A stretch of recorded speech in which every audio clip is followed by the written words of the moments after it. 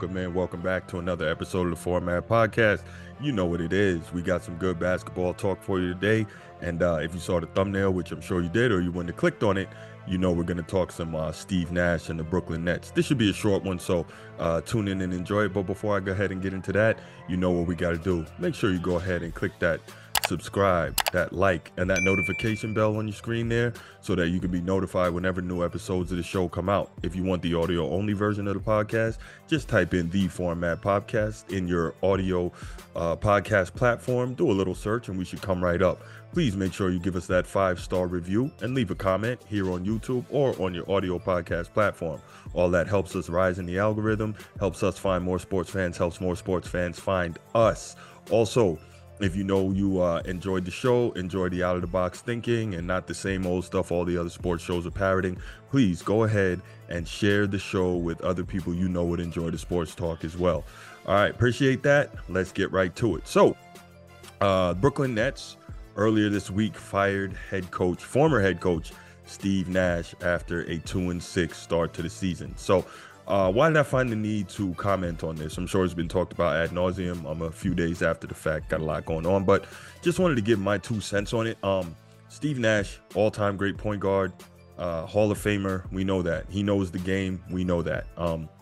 But with that said, a lot of great players have not made great head coaches. But to me, this is beyond all of that, right? Steve Nash wasn't necessarily even in line for this position. Kevin Durant, KD, the star of the Brooklyn Nets, he knew Steve Nash from his time with the Golden State Warriors, where Steve Nash was a consultant and an assistant. So, Kevin Durant pretty much gives his stamp of approval. He wants Steve Nash to be the head coach. Of course, Steve Nash gets hired, right? It's the NBA. You give your star what he wants. Again, this is why I'm adamantly against giving players personnel power, but that's a whole different story, right? People are going to say, oh, Bruce, you're against player empowerment. No, not quite. But putting it simply, if you give players personnel power, when things go wrong, they can just walk away and raise their hands. There's no repercussion for them. Anyway, Steve Nash gets the job.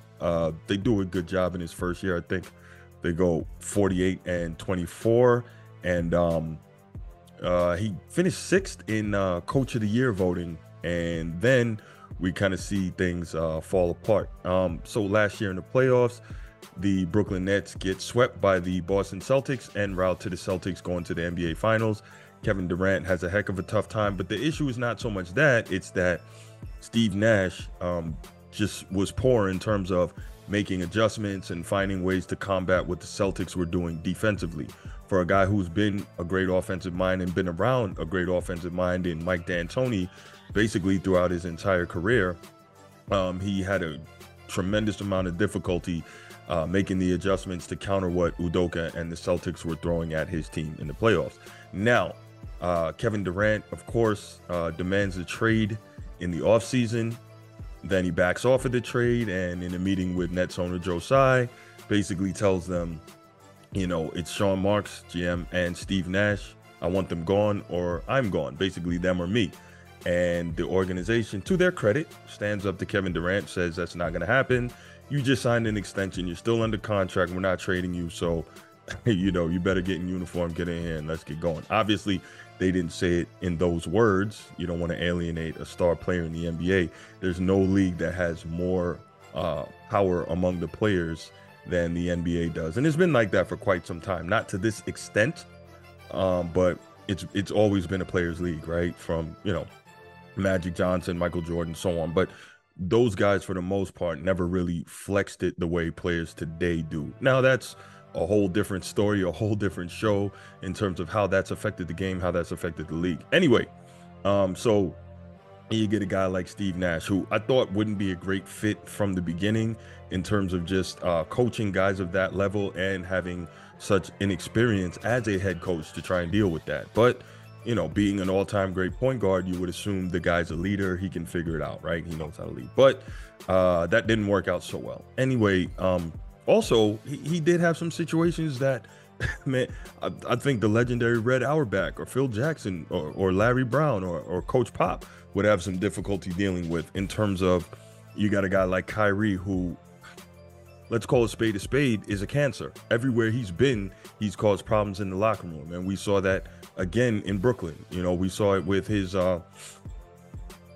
refusal to be vaccinated. Now, we get it. He doesn't want to be vaccinated. He has that right. But in a team sport where these things start affecting everyone around you, it becomes problematic. You also have situations where, you know, if things are bothering him, he feels like he needs to take some time off.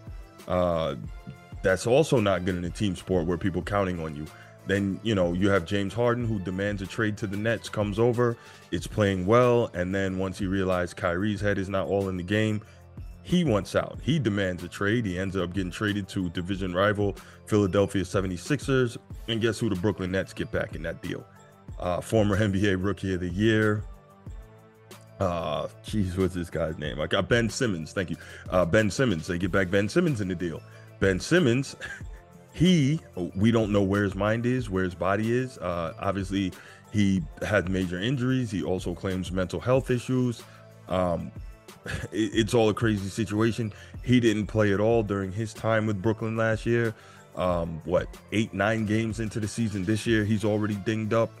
No one knows what's going on. So basically, it's KD by its lonesome with the role players.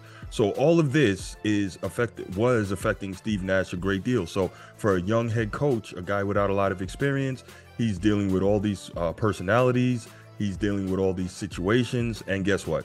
It ends up being that the Nets start off, I think, 2-6 this year, and he gets the axe, which I'm sure made KD happy because KD didn't want him there, which I find so ironic because KD was the one who wanted him there and brought him there in the first place, right? He was the one who wanted Steve Nash to be their head coach. Steve Nash comes in, blah, blah, blah. You see where it all goes. This is confounding to me. So, again, it comes back to, for me, stop giving players personnel say-so. Because when it doesn't go right, there's no repercussion for them. They can wash their hands, walk away. They don't have to deal with it. It's a lot like LeBron out in LA. He wanted AD there. He wanted Westbrook there. Now he got a championship out of it. But now you see that the Lakers are in the toilet and he wants to act like he didn't have anything to do with it. Come on, man. These organizations are so... It doesn't make a lot of sense in my estimation that these organizations are going to give these players all this power. Why? Because when it comes down to it, and now the situation is not good, the players are not winning, everything's not working out, guess who gets the blame for it? The organization. Well, you shouldn't have let him do it. Or, well, you shouldn't have made that trade. Or your star player's not happy and you got to deal with all that. Well, guess what? Stop putting it in their hands. Don't give them that power and you don't have to deal with it. Now, back to Steve Nash. This is a situation where Steve Nash is now finding himself without a job. But obviously, you know, he's not hurting for money. He's got plenty of time. He has been around the game a tremendous amount of time. I'm sure if he wants to continue coaching, he can go be an assistant on somebody's bench again. He can continue to learn the game and maybe down the road get another shot at being an NBA head coach. That's not the issue. But for me, the issue is Kevin Durant, you're the one who wanted him there. The Brooklyn Nets gave you what you wanted. Then you turn around and you want him fired. And then you turn around and give a statement when he gets fired. I was shocked. I mean, you're always shocked when a move like this happens, but it's normal in the NBA. You know, so it's about getting ready for the game tonight. So it's a quick turnaround always in the league, you know, especially during the season. You know, you got practice games coming up, so you can't think too much about it. But, you know, it was on the mind for a little bit today. Come on, man. It doesn't make any sense. Steve Nash was placed in a position that would be nearly impossible to deal with for almost any coach, save, you know, like we said, maybe some of the most legendary ones, your Red Auerbachs, your Phil Jacksons, your Larry Browns, maybe your Steve Kerrs, and maybe your Coach Pops. You know, it's a crazy situation. Anyway, what I want to know from you is, do you think that Steve Nash was treated fairly? Do you think he was put in a situation where he just couldn't win no matter what? What culpability do you think KD deserves in all of this? Go ahead, leave your comments in the comments section. Leave your comments on the audio version of your podcast platform if you can. And yeah, I'm out. Peace.